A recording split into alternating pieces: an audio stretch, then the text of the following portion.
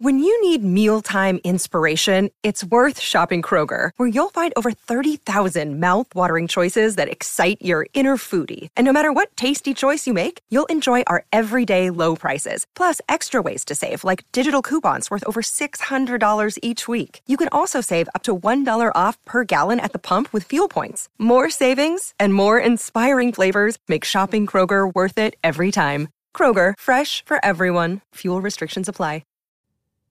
Aquatic SCPs. Fear of deep water and the things that may lurk beneath an ocean's surface is a common enough phobia, and has been for quite a long time. Throughout history, humanity has told folk tales of gigantic sea monsters roaming the world's oceans, and this has pervaded much of modern fiction as well. From Leviathan to Cthulhu, we've been both fascinated and mystified by the depths of the sea. And as you might expect, the SCP universe is rife with aquatic horrors and anomalies.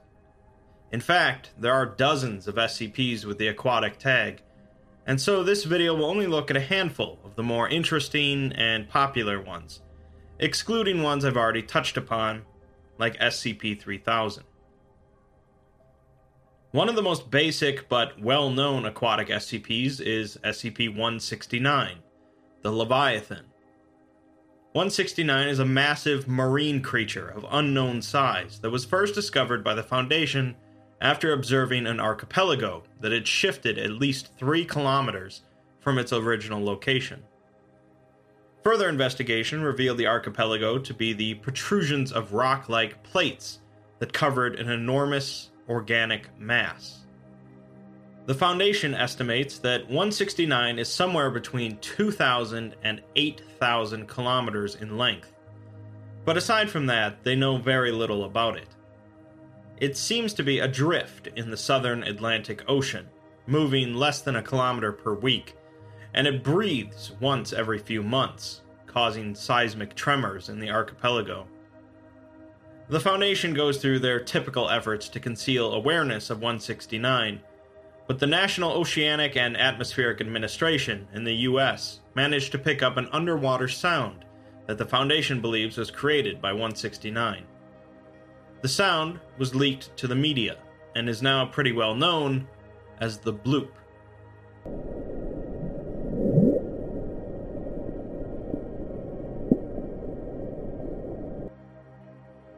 Well, a nice little early SCP, but let's look at some weirder stuff. I haven't really discussed the odd group of interest known as Are We Cool yet, but they're responsible for this next SCP, SCP-1057. Are We Cool yet, like a handful of other groups of interest, are responsible for creating some anomalies, but their angle is that of anomalous artists. They create anomalies that are meant to be viewed as art pieces, often with a message or meaning behind them. This doesn't always mean the art pieces are safe, though. SCP-1057 is an empty space in the shape and size of an adult tiger shark. It displaces water as if there were a shark in the space, but insertion of objects into the space seem to reveal that there's nothing there, although this does anger 1057. Behaviorally, the empty space acts like a typical tiger shark, but any food it consumes disappears, except for the fluorescent dyes the Foundation feeds it, which outline a digestive and circulatory system. 1057 was first found in a public swimming pool, after killing 2 swimmers and mutilating a lifeguard. 5 other people were killed in the ensuing panic. Examination of the pool area afterwards by Foundation agents found a handwritten note on the bulletin board, reading, "Panic means that the idea of a shark can be more dangerous than an actual shark. It can even be more dangerous than no shark at all. Are we cool yet?" Speaking of aquatic creatures you can't see, SCP-2256 was a species of massive sea creatures that grew to over 1,000 meters in height, resembling spindly, vertically elongated giraffes with dish-shaped feet. They would roam the South Pacific Ocean alone, or in groups as large as 2,000. Their primary anomalous trait, aside from their size, was their anti-memetic quality, a sort of camouflage that inhibited other sentient beings from perceiving or remembering their presence. They rarely approached land despite this protection, but due to their size, if one were capable of perceiving them, they could see part of the creatures sticking out of the water. The natives of an island in Polynesia used a substance for both recreational and religious purposes that functioned as a nestic, the opposite of an amnestic, allowing them to see the creatures. They believed the creatures to be spirits sent by the gods to maintain the horizon and prevent the sea and the sky from mixing. Although they were seen as friendly and well-meaning creatures, they didn't always do their job, resulting in storms and typhoons. The Foundation eventually learned of 2256's existence and began an investigation. They learned that this anti-memetic quality extended to any records kept about the creatures, in varying degrees. Photographs didn't capture them at all, and the negatives quickly faded into transparency, along with videos, audio recordings, scans, etc. 2256's population began to decline in the years afterwards, and eventually the Foundation created a field generator that allowed a conventional photograph to be taken. The creature photographed instantly died, and so it seems that observation of the creatures seems to be directly harmful to them, and the Foundation's investigations were causing their population to die off. By the time the Foundation decided to drastically scale back observation of the creatures, it was too late, and the last of 2256 died a few years later. The recorded information about the creatures kept by the Foundation is also decaying, as their anti-memetic effect spreads, and it seems that in a few years, no information about the extinct species will exist. That's pretty sad, so let's switch back to horror. SCP-1128 is an entity that appears as a large aquatic predator, but only after someone is given a full description of its appearance, verbally, written, or in a picture. Once someone is aware of exactly what 1128 looks like, if they are ever fully submerged in water, they will disappear, regardless of the depth of the water. In most cases, they will reappear moments later, panicking and frantically trying to leave the water. They report that they were transported to a vast ocean, where they were chased by SCP-1128. In cases where the individual doesn't reappear, the water will become filled with blood and debris matching the individual's remains. Amnestics are enough to treat people infected with this condition, as it forces them to forget the entity's appearance. The Foundation infected a D-Class and sent them in, recording their experience. We really learned two things from their experiments: that the entity is large enough to eat whales, and that infected individuals are being transported to an actual location on Earth that is now being quarantined by the Foundation. Repeated testing with the same D-Class showed that the effect became gradually stronger, causing the D-Class to see the entity in practically any body of water. Eventually, the D-Class was violently pulled into a glass of water somehow, and no remains were recovered. Another sea creature with an interesting defense mechanism is SCP-252, a subspecies of Humboldt squid that's noticeably smaller than average. They lack an ink sac, and instead have an increased density of chromatophores, cells in the skin that are capable of producing rapidly varying colors. When threatened or agitated, 252 will use these cells to convince observers that it has altered its body into a gigantic aquatic creature, up to 75 meters tall. It will seem to grow a large number of appendages, ranging from tentacles to insectoid pincers, to humanoid arms and legs ending in talons.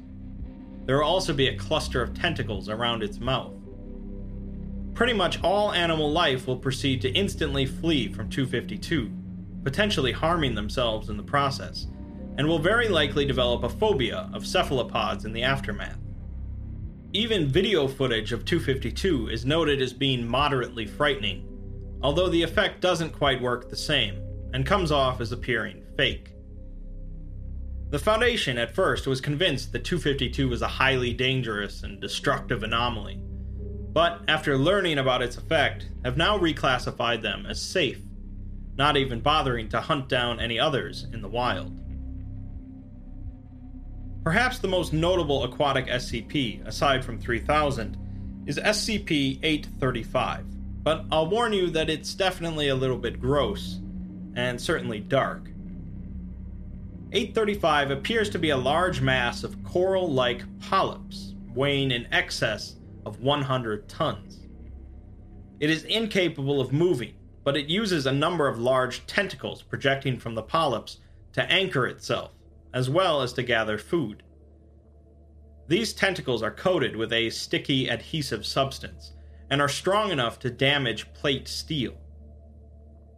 835's mass is extremely hard, requiring diamond drills to even take samples, and is continuing to grow in mass by 50 pounds per day. It is susceptible to many chemicals, however, which the Foundation is using to halt its growth. Several times per day, 835 emits a large amount of semi-liquid material, consisting of semi-digested solids, fecal matter, and seminal fluid, and also containing several forms of bacteria, viruses, and parasites, many unique to 835. These seem to cause some sort of pretty bad infection, as it's the Foundation's main reason for containing 835, and they're concerned that if they crack open 835, there would be a great outburst of this slurry. Rather than getting a log of some hapless D-class getting thrown inside of it, we instead get an after-action report written by an MTF member when 835 was first retrieved from an ocean.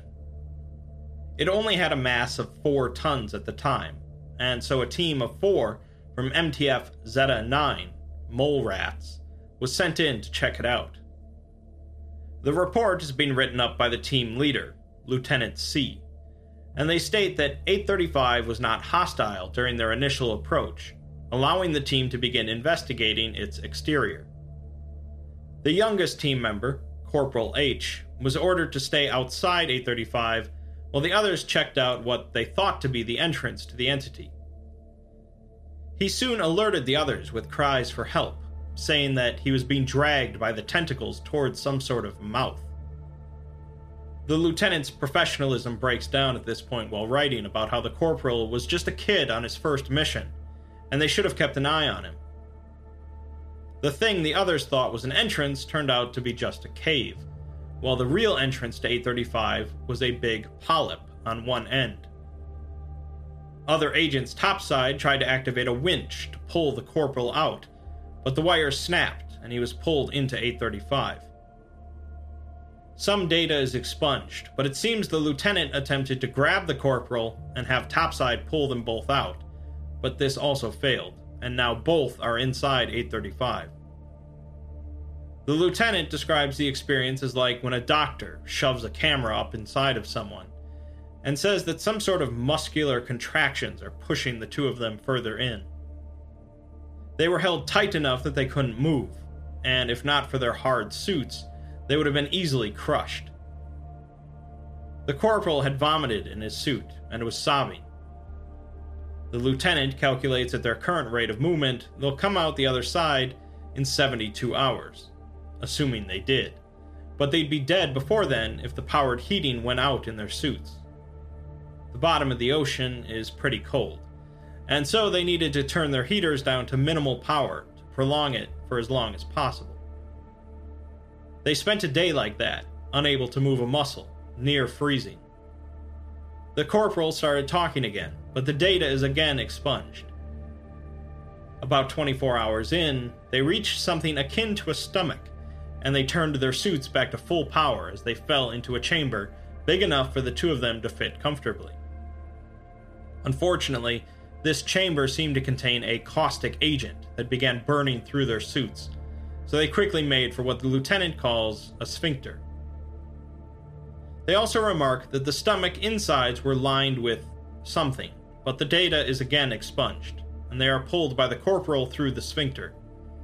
They fall into a place apparently worse than the stomach, filled with something quite awful, enough to squick out the lieutenant so badly they almost passed out. The opening on the other side was closed shut, so they waited there until it would open up. Much more data is expunged. The lieutenant wrestles with something, tentacles are involved, and then the lieutenant was expelled out of 835 back into the ocean. A couple more things are expunged at the end of the report, and that's that. Obviously, we want to know a lot more about what happened, and fortunately, we have access to the original files. We learn a few new things in the uncensored document about the containment procedures and qualities of 835. The Foundation feeds the entity twice a day, typically other aquatic species, but it seems that 835 is capable of entering a hostile rage state.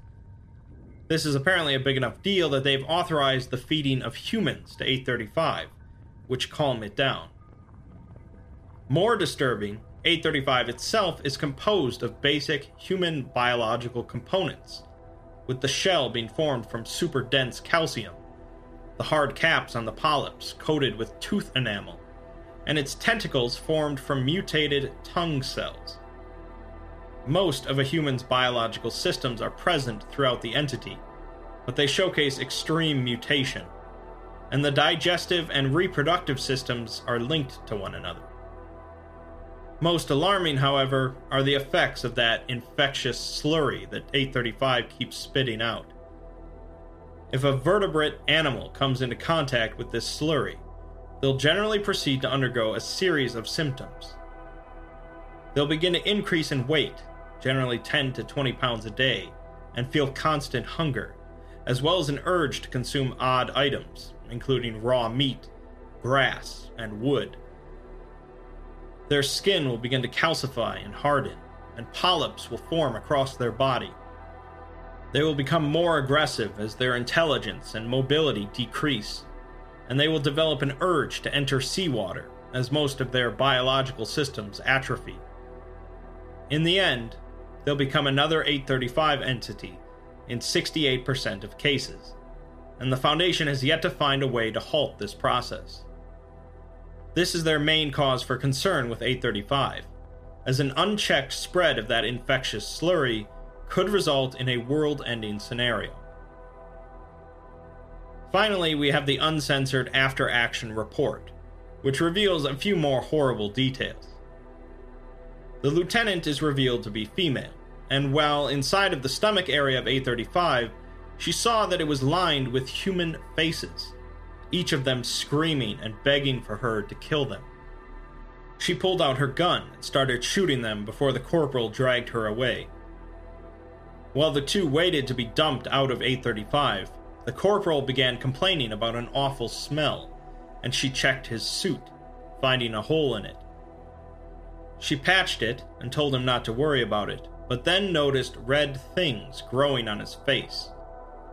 They soon began to burst, splattering blood across his faceplate, and he proceeded to scream and beg the lieutenant to shoot him. She put the gun to his head, but she had used up all her ammo shooting at the faces in the stomach. Tentacles burst out of his face and grabbed her, trying desperately to find a way into her suit. She managed to kick the corporal back into the stomach area, where he proceeded to melt, and he admitted he loved her before dying.